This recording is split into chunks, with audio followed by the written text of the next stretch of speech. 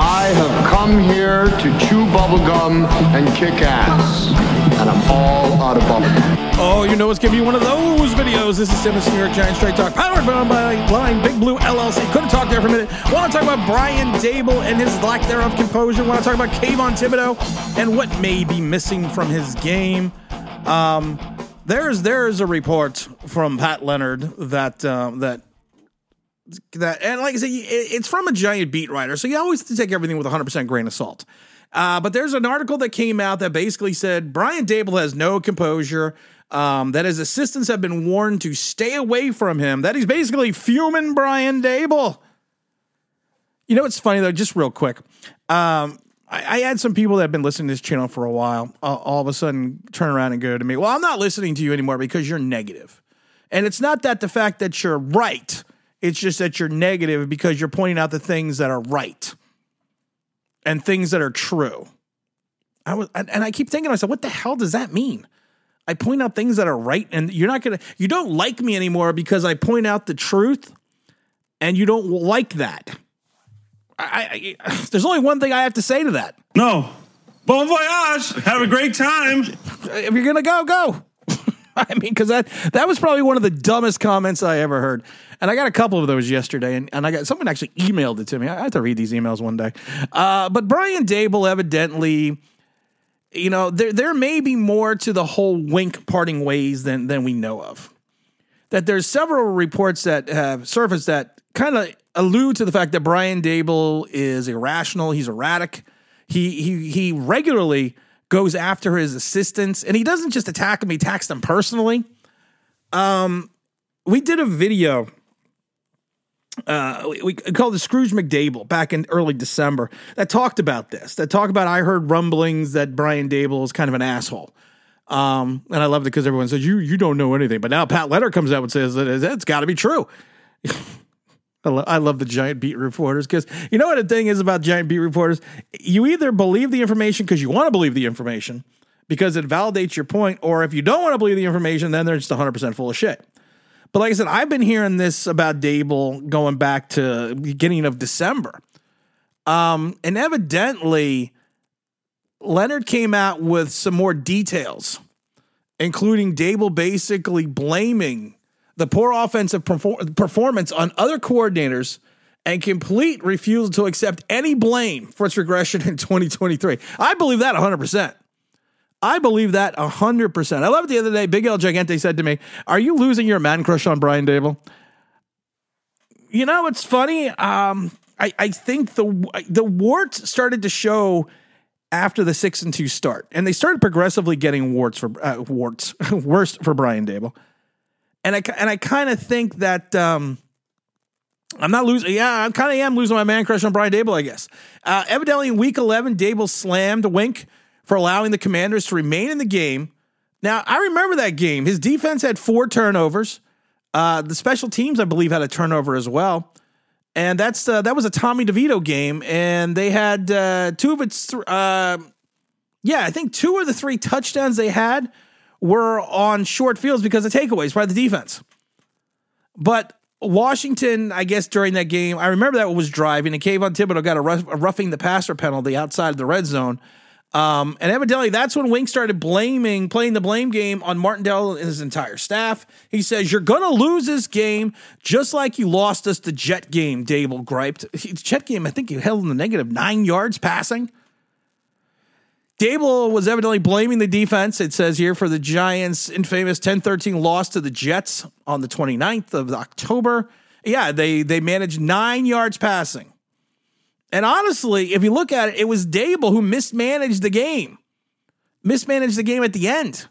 And he pretty much opened the door for that meltdown, before that collapse. And evidently he's saying that Daboll's never short of criticism, but apparently he doesn't come up with any solutions. He said the other report was Daboll's sideline behavior was destructive in many coaches' opinions. His input was never proactive, always reactionary. His outrage was rarely accompanied by suggestions for a solution. He has no composure, one team source said. And reportedly, Wink reached out to Giants ownership to kind of circumvent Daboll, which eventually led to the general manager, Joe Shane, listening into it, all this on the headset. You know what's funny when everyone was blaming Wink? Didn't I mention that there's always two sides to the story? And let's not just take the information that was given us to by a beat writer, which was provided by the Giants organization itself, basically to go after Wink. It's kind of like what happened with Patrick Graham and a couple other coaches that leave this shit show of an organization at a time. So evidently Shane has been monitoring everything that's been going on at Washington after being alerted by several meaningful parties that Daboll's behavior and sideline dynamics were not constructive.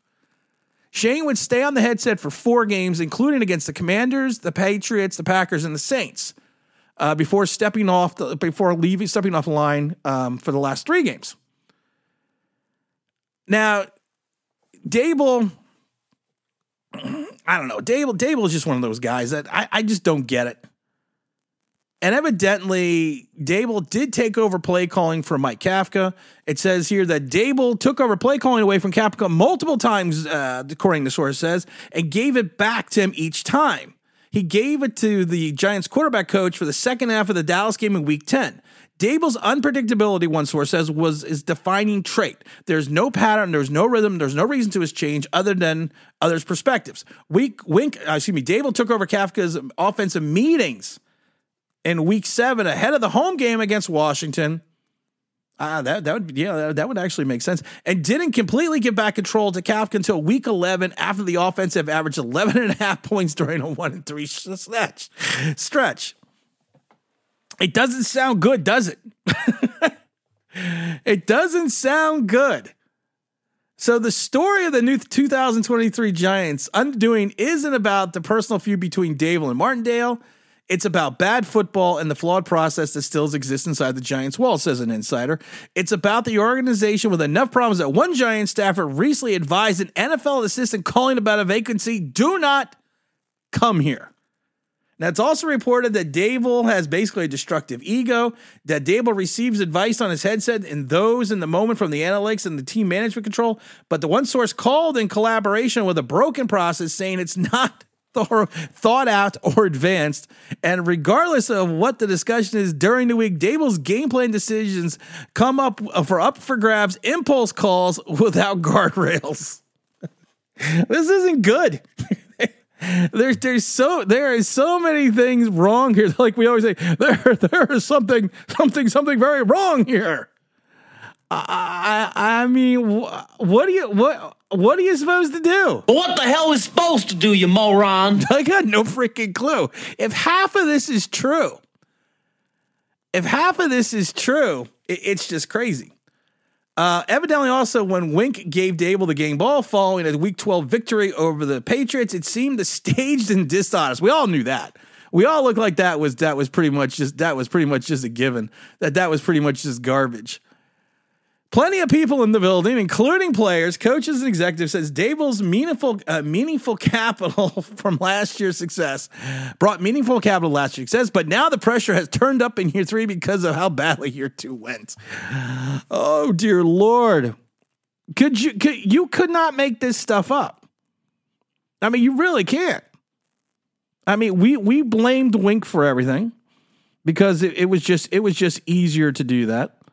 Then actually, and I said this before, it's easier just to blame Wink than to try to find the truth. Do you turn around and blow up the coaching staff again? No, because then you're not building up any continuity. But the fact that, like I said, and everyone, like I said, everyone wanted to blame Wink. Everyone was blaming Wink. I didn't blame Wink. I never went back. Even when all these reports came out about Wink, I never blamed Wink because I still don't believe Wink was the problem. I still think it all goes to Brian Daboll. And as a head coach, you are responsible for your entire staff. You are responsible. I said it once and I said it before and I'll say it again. Him having that 9:00 press conference, then going behind basically Wink's back and firing Wink's assistants was Bush League. What was petty and was used to force Wink out of the building. And I think that's what kind of Brian Daboll wanted to do. And I think that's what Brian Daboll meant to do. It was almost like he had no guts. that he had no guts to face Wink, so he was just going to go out and get, fire Wink's guys, who Wink came and said to New York, I have to have these guys. These are my right-hand men. And Daboll knew that. So you had this thing at 9 o'clock in the morning press conference saying, yeah, we're bringing Wink back. And then you turn around and say, well, no, we're not bringing Wink back. 2:30, then Wink is gone. There is a lot of smoke coming out of the Giants building. And like I said, what do you do? I mean, honestly, what do you do? Has Joe Shane? Do you see the light? What light? Have you seen the light? Yes! Yes! Jesus H. Goddamn Christ! I have seen the light! I mean, has Daboll seen, is Shane seen the light about what Daboll is? I mean, after all this, you would have to think he has. But is he going to do anything about it? Probably not. I just don't see it. I don't literally see it happening. It's just one of those crazy stories.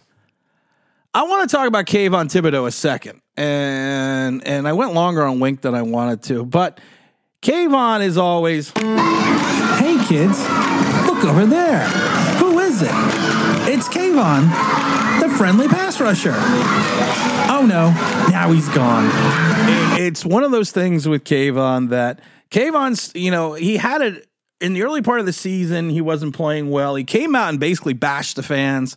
Then he started getting some sacks and the fans jumped back on his side again. And then the last 5-6 weeks of the season, he basically did nothing. He basically just disappeared. And there was always that talk. There was always that scuttlebutt that over in Oregon that he took plays off. We actually saw him take weeks off. Now, one of the things I can tell you there is a difference between having heart and the difference between having passion. Passion at times is just something you are passionate about. It can carry you through a little bit here and there. But if you don't have heart to go along with the passion, it doesn't mean anything. Because heart is what drives you. Heart is what keeps you running. Heart. I've always said this before. I was never near the most talented player on any team I ever played on. But one thing that people will always say, I had passion for the game and I had heart. They will say that I would never quit, that I would never stop, that even if I had a broken leg, I'd be dragging my ass across the field trying to go after someone as quickly as I possibly could, even if I couldn't make the play. And then I sit there and you watch Brian Daboll. Not Brian Daboll. You watch Kayvon Thibodeau. And we pointed this out numerous times. I don't want to keep going over and over again, but there are multitudes of plays that I pointed out. The one play with Jason Pinnock in Philadelphia when Swift got around Kayvon and he looked like he was going for Pinnock and Kayvon was the trailer. And Kayvon basically just stopped. He stopped running. He just stood there. And I thought to myself, what if Pinnock missed? What if Lawrence Taylor decided that he didn't want to run down Ruben Mays from behind in that game against the Saints? And there was other plays that the play was away from Kayvon, and instead of running to and trying to take the angle to be a part of the play, he literally, and this is the last 4 or 5 games, he would literally just stop and put his hands on his side, just not even move. And he's one of the few players that he's taken 5th overall, who's supposed to be a destructive force, who can get blocked by a quarterback, manhandled by a tight end, and be completely taken out of the game by a left tackle by just pushing him wide. There is something that in the element of Kayvon's game that just is not there. And I think the talent is there. I do think he's a tweener in reference to his size. I don't know if he's a defensive end. I don't know if he's a linebacker. But a lot of times, like I said, I think it's about the heart. It's about playing with heart. It's about playing with desire. Yeah, you can have passion for the game, but if you don't have the heart to go with that passion, you're a guy that takes plays off. You're a guy that takes weeks off. You're a guy that takes entire games off. You're a guy that gets manhandled by a second string line against Philadelphia in that last game. You're a guy that can put up 3 sacks in one game and then turn around and do nothing the next. It's not about consistency. It's about desire. It's about the willingness. Sometimes just having the heart and the willingness to go through and do something, really it's what sets you apart from other people. And I get kind of concerned that he just doesn't have that motor. He just doesn't have that intangible. He may get sacks in bunches for a couple of games that then he disappears for 6 or 7. I had someone try to compare him to Michael Strahan early in his career. I'm like, evidently you didn't watch Strahan. Strahan was not polished early in his career, but also the fact that Strahan was a second-round pick. Sometimes you got to look at a player for what they are. You know, he is a guy that could have immense talent. He is a guy that, I'm not saying he doesn't put in the work. I'm not saying he doesn't do it, do what he needs to do during the week. But when Sunday rolls around, there are moments where he's just nowhere to be found.